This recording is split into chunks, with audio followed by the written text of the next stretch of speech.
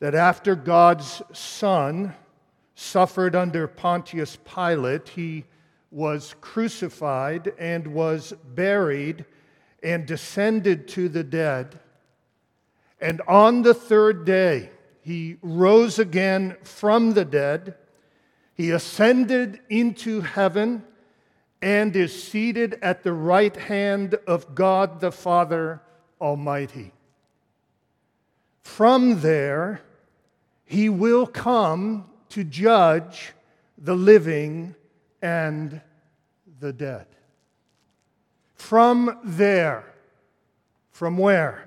From the right hand of God the Father Almighty, he will come. He will come even as he has gone from us, riding a cloud.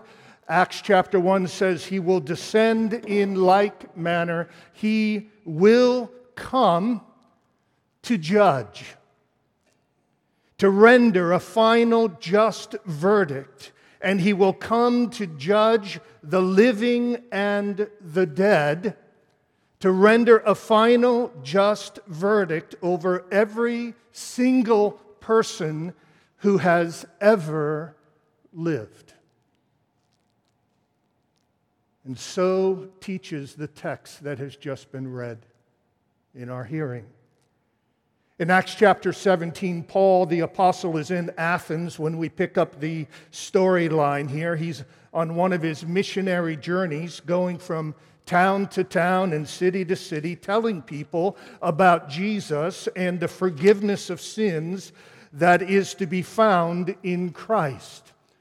Athens, as you could probably pick up from the reading, was a very religious town. There were idols everywhere. Religion was a big thing. It was a city that was known all over the world for being spiritual in a certain kind of way, for being pluralistic in the sense that there were many gods and all gods were pretty much equal. It was a very religious climate, and Paul walks into Athens and takes a stand in the middle of the city, and he calls out to the people and says to them, "You must take God seriously," closing his message with these words from verses 30 and 31, "The times of ignorance God overlooked, but now God commands all people everywhere to repent,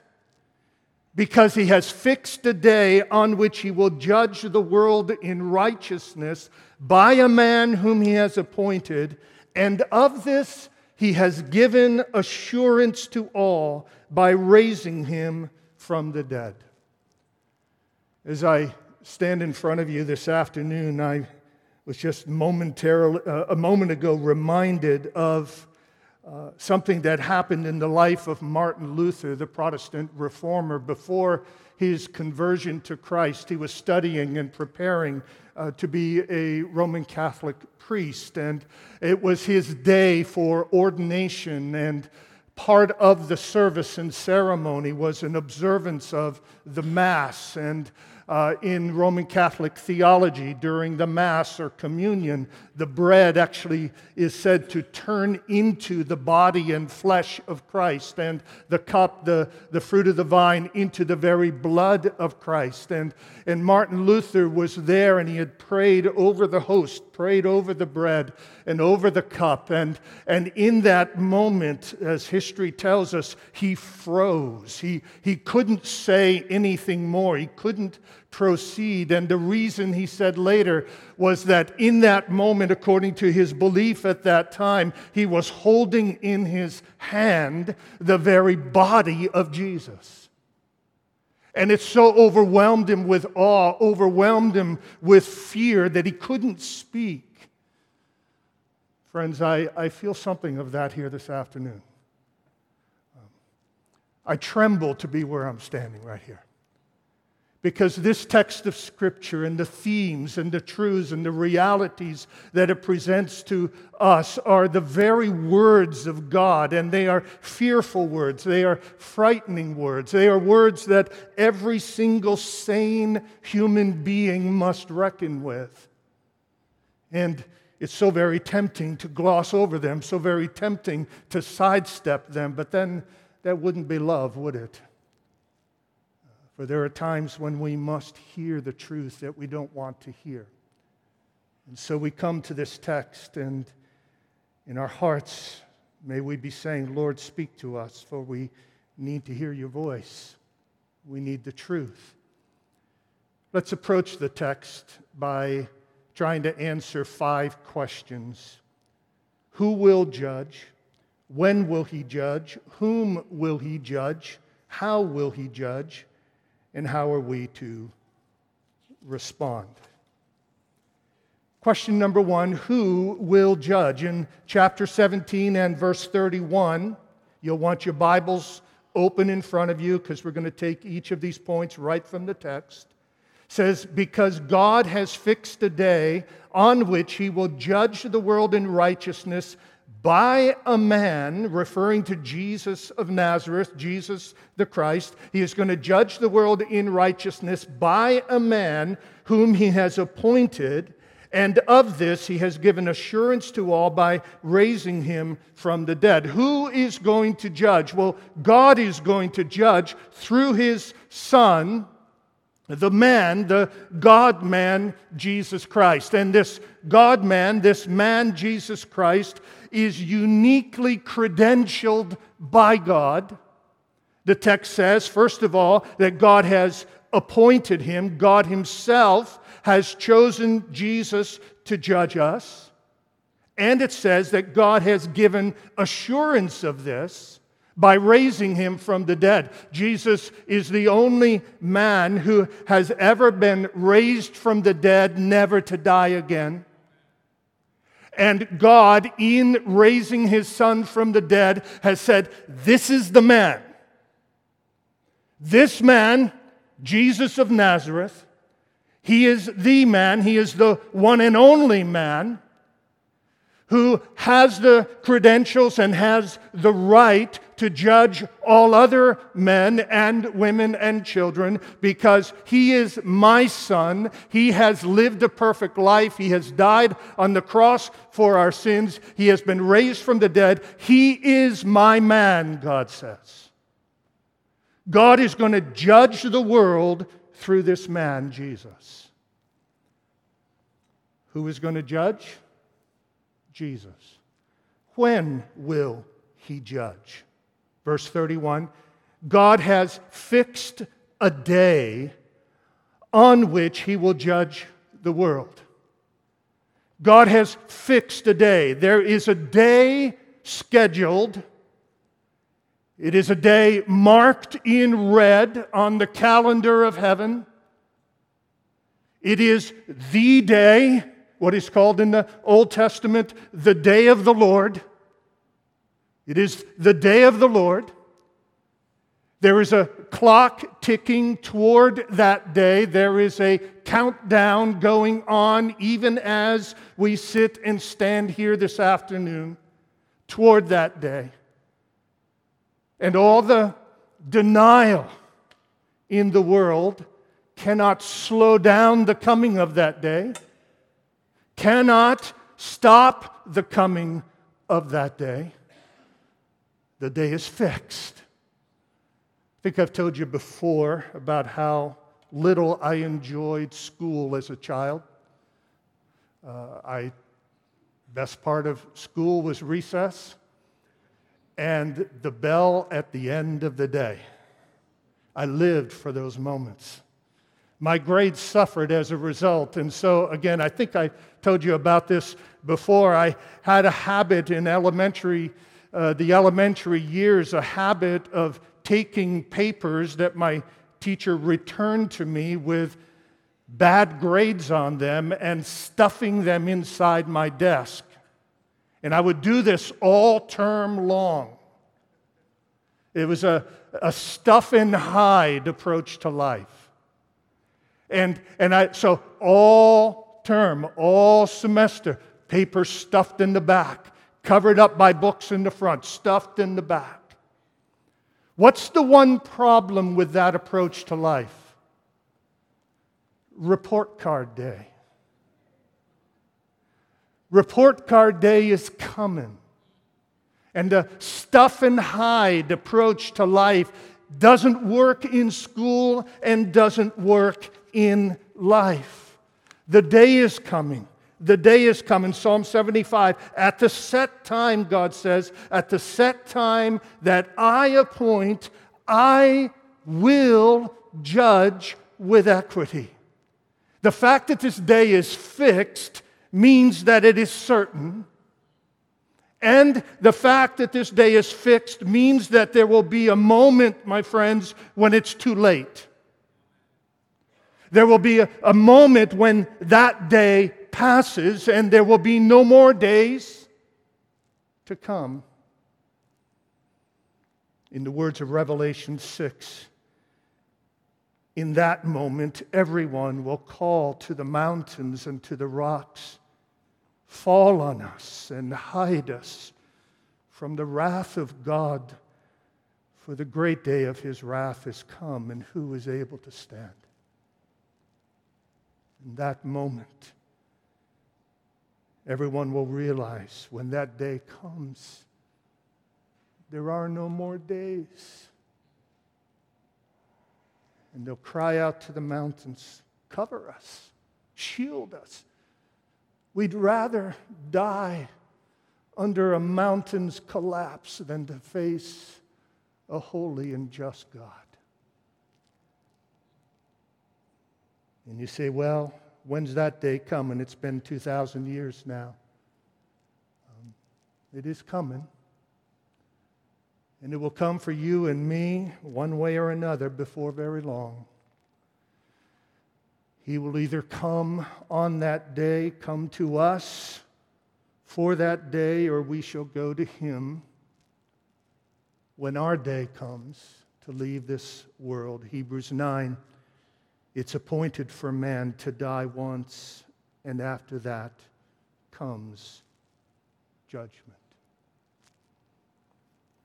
Who will judge the exalted, ascended Lord Jesus Christ? When will He judge on that day that has been fixed by God? Whom will He judge? Our creed says He will judge the living and the dead. In verses 30 and 31, our text puts it like this: the times of ignorance God overlooked, but now He commands all people everywhere to repent, because He has fixed a day on which He will judge the world in righteousness. He commands all people everywhere to repent, which means that all people everywhere are going to stand before His judgment seat. He is going to judge the world in righteousness. There is not going to be a single person who has ever lived who will escape that day to come. Not one. Someone's here saying, well, that doesn't seem right. That doesn't seem fair. Aren't there people in this world who don't even know about God? Aren't there people in this world who have never heard about Jesus? Aren't there people for whom, for God to judge them would be unjust? But you see, part of the point of Acts chapter 17 and the verses that precede the text that we're looking at in verses 30 and 31 is to show us that people, even if they've never heard of God, are accountable to God, because at the end of the day, they know about God from creation. Everybody knows that God exists. Look at the text. Look at verses 22 and 23. So Paul, standing in the midst of the Areopagus, said, "Men of Athens, I perceive that in every way you are very religious. For as I passed along and observed the objects of your worship, I found also an altar with this inscription, 'To the unknown God.' What therefore you worship as unknown, this I proclaim to you." Paul goes into Athens and he walks around the town and looks at all these various images, and he comes upon this altar on which there's an inscription, "To the unknown God," which means that the Athenian people had some awareness of a God they didn't know. There's some fascinating history behind this. Paul was probably aware of something that had happened in Athens about 500 years before this. It involved a philosopher and wise man named Epimenides, whom Paul actually quotes over in Titus chapter 1 and actually calls him a prophet. So he seems to have been a man, not a Jewish man, not a man exposed to the Scriptures, but a man who had received some insight from God.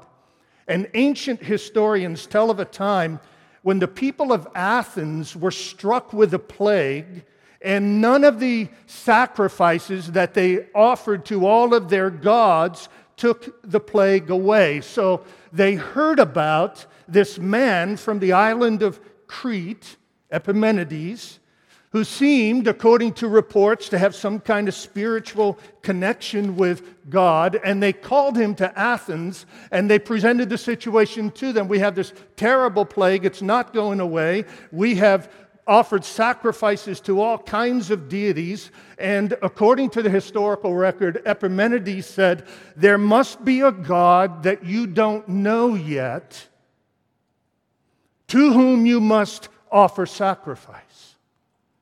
And so the people of Athens built a number of altars, and on these altars they inscribed simple words, agnosto theo, to an unknown God.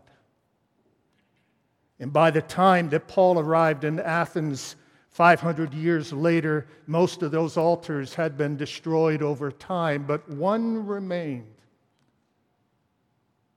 And Paul arrives, and he walks in, he says, "I'm going to tell you about the God that you know you don't know." It's a fascinating thing missionaries tell us. There are literally dozens, if not hundreds, of stories of missionaries who go into parts of the world where the Bible's never been preached, Jesus has never been talked about, and they find people who believe in a supreme creator God. And often these people tell about how they had received visions from this supreme God, that somebody was going to come and tell them about a Savior. And these people, every one of them, have come to that faith in some kind of supreme God through the witness of creation, through the witness of nature. They looked around them and they said, all that's out there, all the beauty, all the complexity, all the wonder, all the glory, all the goodness of creation speaks to the fact that there must be a creator. There must be somebody who put it all together. And Paul goes on. He says in verse 28, "We are indeed his offspring. Being then God's offspring, we ought not to think that the divine being is like gold or silver or stone, an image formed by the art and imagination of man." What's Paul saying? He's saying that we as human beings, when you look at us, you can tell there's something different about us. We're not like the animals. We're not like images of stone. We're not even, the sun in all of its glory is still obviously a created thing that just kind of goes around in a circle from their vantage point back then. And we, on the other hand, we have dignity. We, on the other hand, we have a sense of the moral. We have a sense of right and wrong. We are the offspring of God. And Paul says, if we're the offspring of God, not in a physical sense, but the creation of God, and we have dignity, and we have honor, and we have majesty, and we have worth, then obviously there must be a God who has infinite dignity and worth and value. And so the Athenians are reminded that they knew about this God, and because they knew about this God, they were accountable to this God, as is every human being who has ever lived. Nobody can ever claim to be ignorant. Nobody can ever say, I didn't know about God. God never told me anything about himself, my friends. God shouts his glory and his goodness every day of your life. All you need to do is open your eyes and open your heart, and you will know that he is. Whom will he judge? He will judge all people everywhere. He will judge the world, which leads to the question, how will he judge? How will he judge? Verse 31. He has fixed a day on which he will judge the world in righteousness. In righteousness by a man whom he has appointed. There's two key words here, folks, as we think about the judgment to come. The first is the word judge itself. He will judge the world. The word that Paul uses in the Greek language speaks of sifting and sorting and assessing. He will assess the world. He will test the world, either for approval or disapproval. It does not say here that God has fixed a day in which he will react, or in which he will jump to angry conclusions, or a day on which he will fly off the handle. No, it is a day on which he will judge. He will, with discernment and exactness, test everyone. And the text says what?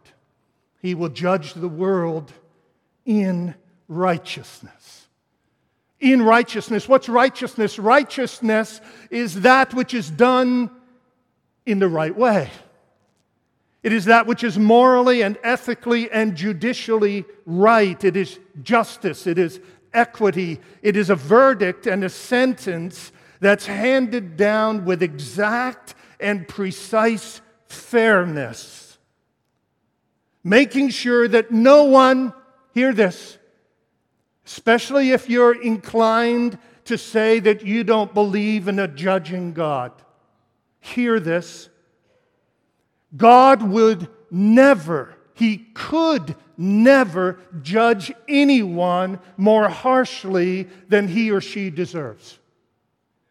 God is a just God. He never does anything wrong. Every judgment, every verdict, every final outcome, every sentence on Judgment Day will be exactly and precisely fair. That's important. It's important because there are parts of the Bible which, if you read them carelessly, or if you forget this truth, might make you think that Judgment Day is just going to be one wild outburst of God. There are texts such as those cited by Jesus where he talks about the place of judgment, hell being a place of deep darkness and great weeping, or Romans 2, a place of tribulation and distress, or 2 Thessalonians 1 says that the righteous judgment of God will repay those who afflict others with affliction themselves. And God is going to inflict just vengeance and eternal punishment in flaming fire upon those who do not know him. Or Revelation 20 says that if anyone's name is not found in the book of life, he will be thrown into the lake of fire. These are images, these are metaphors. This is language that communicates that Judgment Day is going to be a terrifying day. It's going to be a frightening day. And there are some who have read those images and they've gotten the impression that God is just going to, there's just going to come a day when he's fed up with it all. And he's just going to take everybody and just throw them into hell and let them suffer. Kind of like the first grade teacher I had. You ever have one of these teachers where they get so fed up with the misbehavior in the classroom that they decide to punish everybody?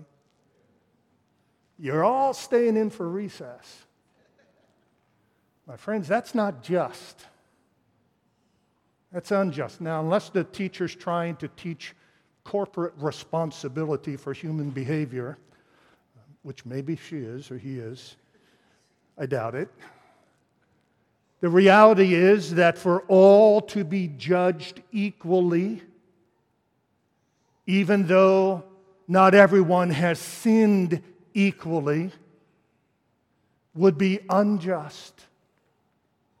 Judgment Day is not going to be a divine temper tantrum. Judgment Day is not going to be God just venting, going into a rage, a sudden impulsive rage. No, Judgment Day is going to be in righteousness. Judgment Day is going to be a day when every single person is going to be tested and assessed for what he or she has done. And the punishments handed out are going to be in degrees of suffering and hardship based upon the sins committed. God is going to rule over a day in which He judges the world with righteousness.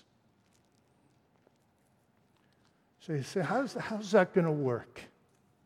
How's that going to work? Well, can I give to you several factors that are going to go into God's judgment of you and God's judgment of me. Believe it or not, there's as many as 12 of these factors. I'm just going to run through, don't worry. Not a long point on each one of these. I just want you to hear these. Is God, on that day when Tim Shorey stands before God, if Tim Shorey were not in Christ, not a Christian, and I was just standing before God in my own life and in my own sins, what would be the factors that would go into the final verdict and the punishment? Number one, God will consider deeds done. Revelation 20, and the sea gave up the dead who were in it. Death and Hades gave up the dead who were in them, and they were judged, each one of them, according to what they had done. We will be judged for the deeds done. If those deeds are not in conformity to the law and the will of God, we will be judged for them. Secondly, we'll be judged for words spoken. Matthew 12:36, I tell you, on the day of judgment, people will give an account for every careless word they speak. For by your words you will be justified, by your words you will be condemned. Words. Your external deeds could theoretically be all lined up and good, but if your words aren't, you'll have to answer for them. Third is knowledge received. Luke 12. And that servant who knew his master's will but did not get ready or act according to his will receive a severe beating. But the one who did not know and did what deserved a beating will receive a light beating. Everyone to whom much was given, of him much will be required. And from him to whom they entrusted much, they will demand the more. What Jesus says here is that those who know the Master's will, those who know the will of God but don't do it, will receive a stricter punishment than those who don't know the Master's will. The flip side of that, number 4, is a level of ignorance. You remember Jesus' words, Father, you can repeat this, right? Father, forgive them, for they do not know what they are doing. God in His mercy and God in His fairness and justice knows when our sins are done in ignorance, and He factors that in. He knows when we don't know better. He also knows when we should know better. I was thinking about this, having raised 6 children, I'm very much aware of the reality of willful and deliberate ignorance. How kids have a way of keeping themselves ignorant. thinking that it will keep them from being accountable for their actions. If your child fails to do the chores because you never told him to do the chores and what those chores are, that kind of ignorance is not really his fault. But on the other hand, if you tell your child that there is a note on the counter with a list of chores in the note, but he chooses not to read the note, then that's culpable ignorance. That's ignorance with guilt attached to it. God's going to look on Judgment Day and say, ignorant, either willfully or innocently. A fifth factor is age and capacity. Isaiah 7.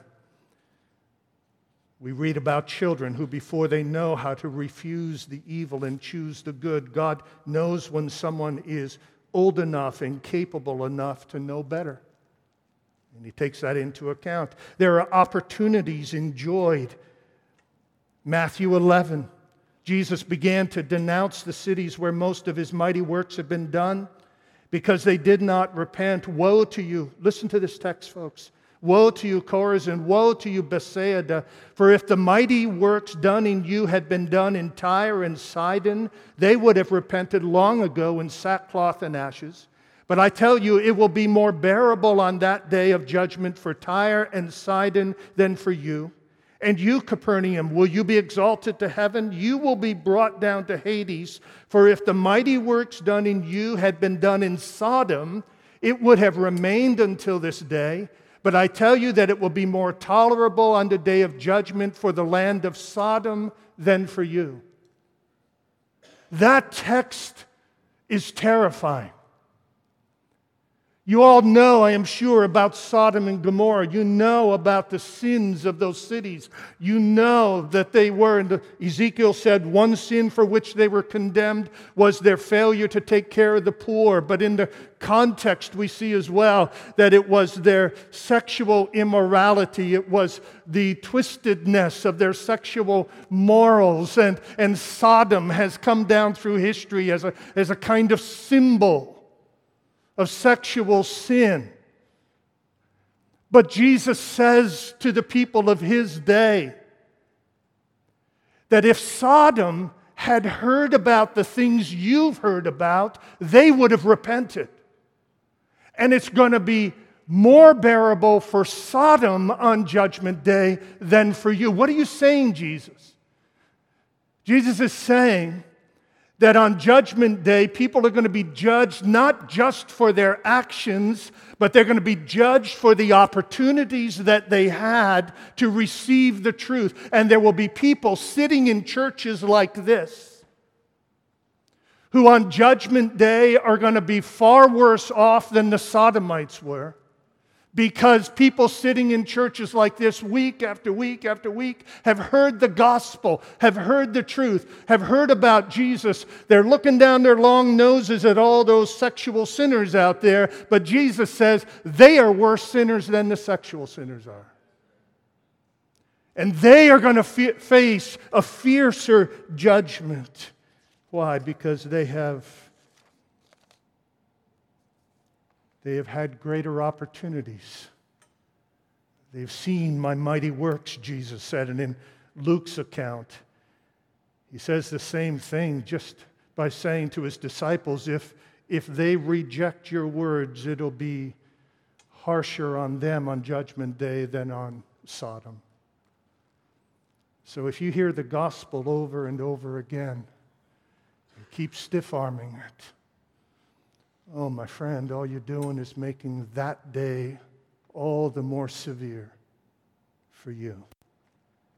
God will take that into account. He'll take motives and intentions into account. He is going to judge our thoughts and our motives and those things that are behind our action. He's going to take into account our weakness, our duress. He's going to take into account the damage that is done to others through our actions. I'm terrified when I read James chapter 3. Let there not be many teachers among you, for as such you will incur a stricter judgment. Do you folks realize that on Judgment Day I'm going to face a standard in some ways very different than you are? As a man who teaches and preaches God's word week after week, I'm going to give an account to God of the words that I've spoken, of the messages that I've given, of the counseling that I have given. And if there is damage done to others, if I have failed to be faithful, I'm going to give an account to that.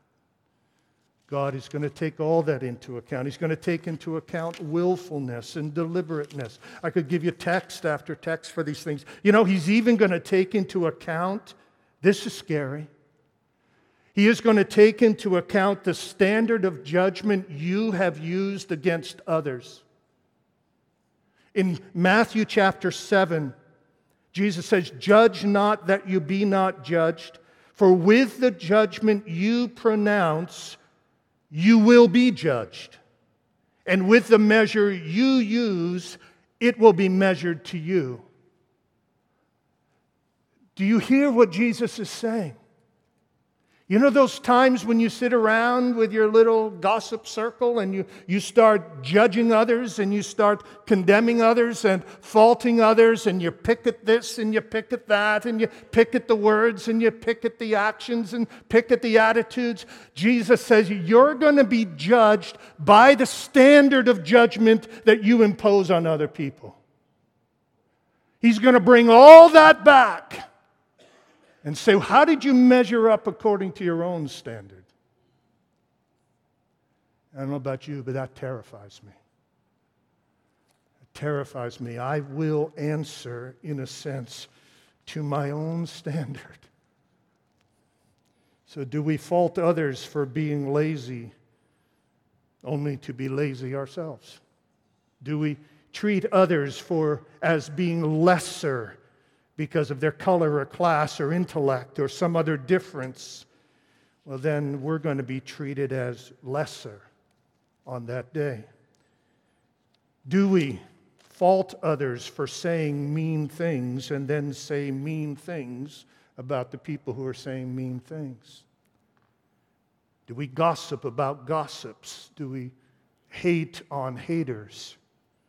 Do we murmur about complainers? Do we yell at our children about their yelling?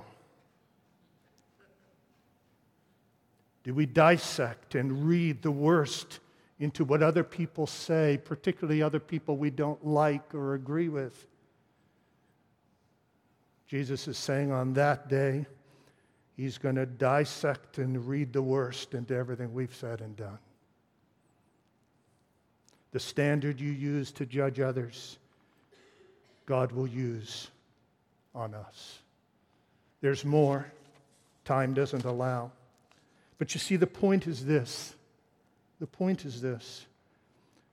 God's judgment is going to be done in righteousness. God is going to take every single factor into consideration and then pronounce His verdict and His sentence. And the degree of suffering and sorrow experienced will be directly proportionate to the guilt of our lives. So with all of that in mind, I wonder, do you still have a problem with the judgment of God? Are you here today and just say, I don't believe in that kind of God? You say, why not? Why a problem with this? He's going to do it fair. He's not going to give anyone any worse than they deserve. It's going to be in righteousness, perfectly fair, perfectly equitable. Why are you still struggling with the concept of a judging God? Could it be because you don't want fair? Could it be because fair is exactly what you're afraid of? Could it be that the idea that God is going to judge you as you deserve is terrifying? It terrifies me. When I look in the mirror and look into my own eyes and look down deep into my heart, I see stuff there. I don't want to be treated as I deserve. The idea of a fair and a just God is terrifying to me because fairness is what I don't want. I'm not afraid of God being unjust or unfair. He can't be unjust or unfair. It's impossible for God, who is holy and good and righteous, to ever do anything unfair. But God will and can do the fair. And so this should lead to a final question. How are we to respond? What are we to do? If you look at your life like I look at mine and you see all the junk and all the sin and all the rebellion, all the opportunities that you've had, that you've squandered, all the knowledge about God and His Word that you have in your heart, but you've disobeyed, all the times that you've deliberately done the thing you know you shouldn't have done, all those times, you remember these times, many times, countless times, when your conscience has been saying, don't do it, don't do it, don't do it, and then you go ahead and do it. If you're looking at yourself like that and you're seeing your own sin and you're realizing God is a holy and a just God who will punish sin inflexibly and fairly and in righteousness, your response should be, what do I need to do to escape the wrath of God? How do I escape His justice? How do I avoid this? What do I do? Paul tells us. What does he say? He says, the times of ignorance God overlooked, but now He commands all people everywhere to what? Repent. What does that mean? That means turn your heart and your mind away from self and sin. Turn toward God and trust in Him. In chapter 16, a man approached this same Paul and cried out, what do I have to do to be saved? How can I be saved from the wrath of God? And Paul says, believe on the Lord Jesus Christ and you will be saved. So there's the answer, folks. You're sitting here and you know at this moment you're still under the just wrath of God. You still know you deserve hell. You still know your sins are mounting up in the sight of God. And one day there's going to be report card day. There's going to be judgment day. You know that's where you're at right now. Here's what you do. Repent. Turn from the sin. Turn from self. Turn to God and believe on the Lord Jesus Christ. Why believe on Him? Because He died for your sins. Because He paid the punishment for your sins. Because He took your place. Because He saw the wrath coming and He stepped in between you and the wrath of God. And He absorbed it in His own person on the cross. He said, I'll take it for you. I'll take it for you. Believe in me. Trust in me. That's it. You say, I don't have to obey all the commandments. I don't have to go to church 6 times a week. I don't have to give $10 zillion. No, repent of your sins and believe in the Lord Jesus Christ and you will be saved. It is as wonderfully simple and grace-filled as that. You say, I don't like messages about wrath and judgment. Well, neither do I.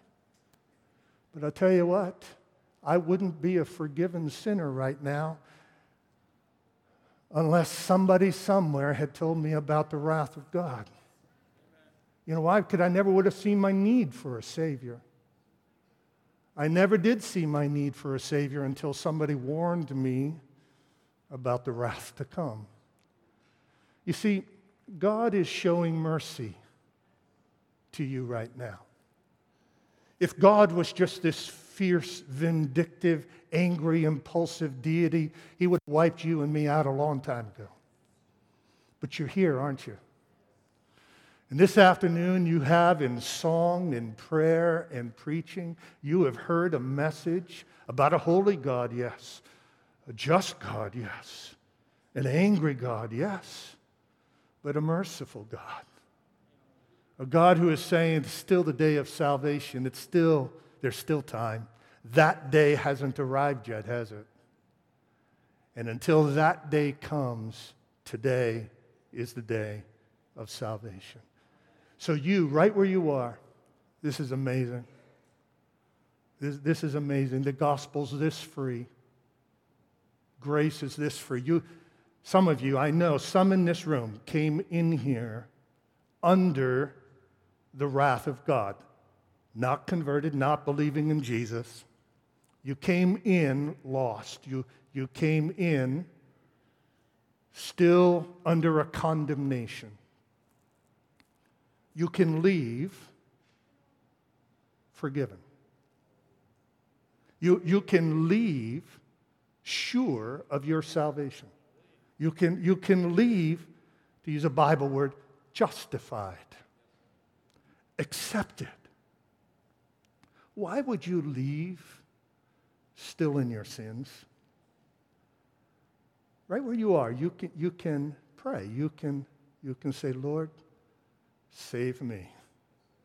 I'm one of those sinners Tim was talking about. I deserve your wrath. I deserve your judgment. But I trust in Jesus that he died for me. So Lord, I'm claiming your promise. You have promised that whoever calls on the name of the Lord Jesus will be saved. You have promised that if I confess my sin and repent of my sin and believe in the Lord Jesus Christ, I will be saved. And God, I don't think you can lie. You've made a promise to forgive me if I repent and trust in Christ. And so, right where you are, right now, you can pray and you can ask God to save you. And then you'll walk out those doors being able to say in the words of Romans chapter 8, there is therefore now no condemnation for me because I am in Christ Jesus.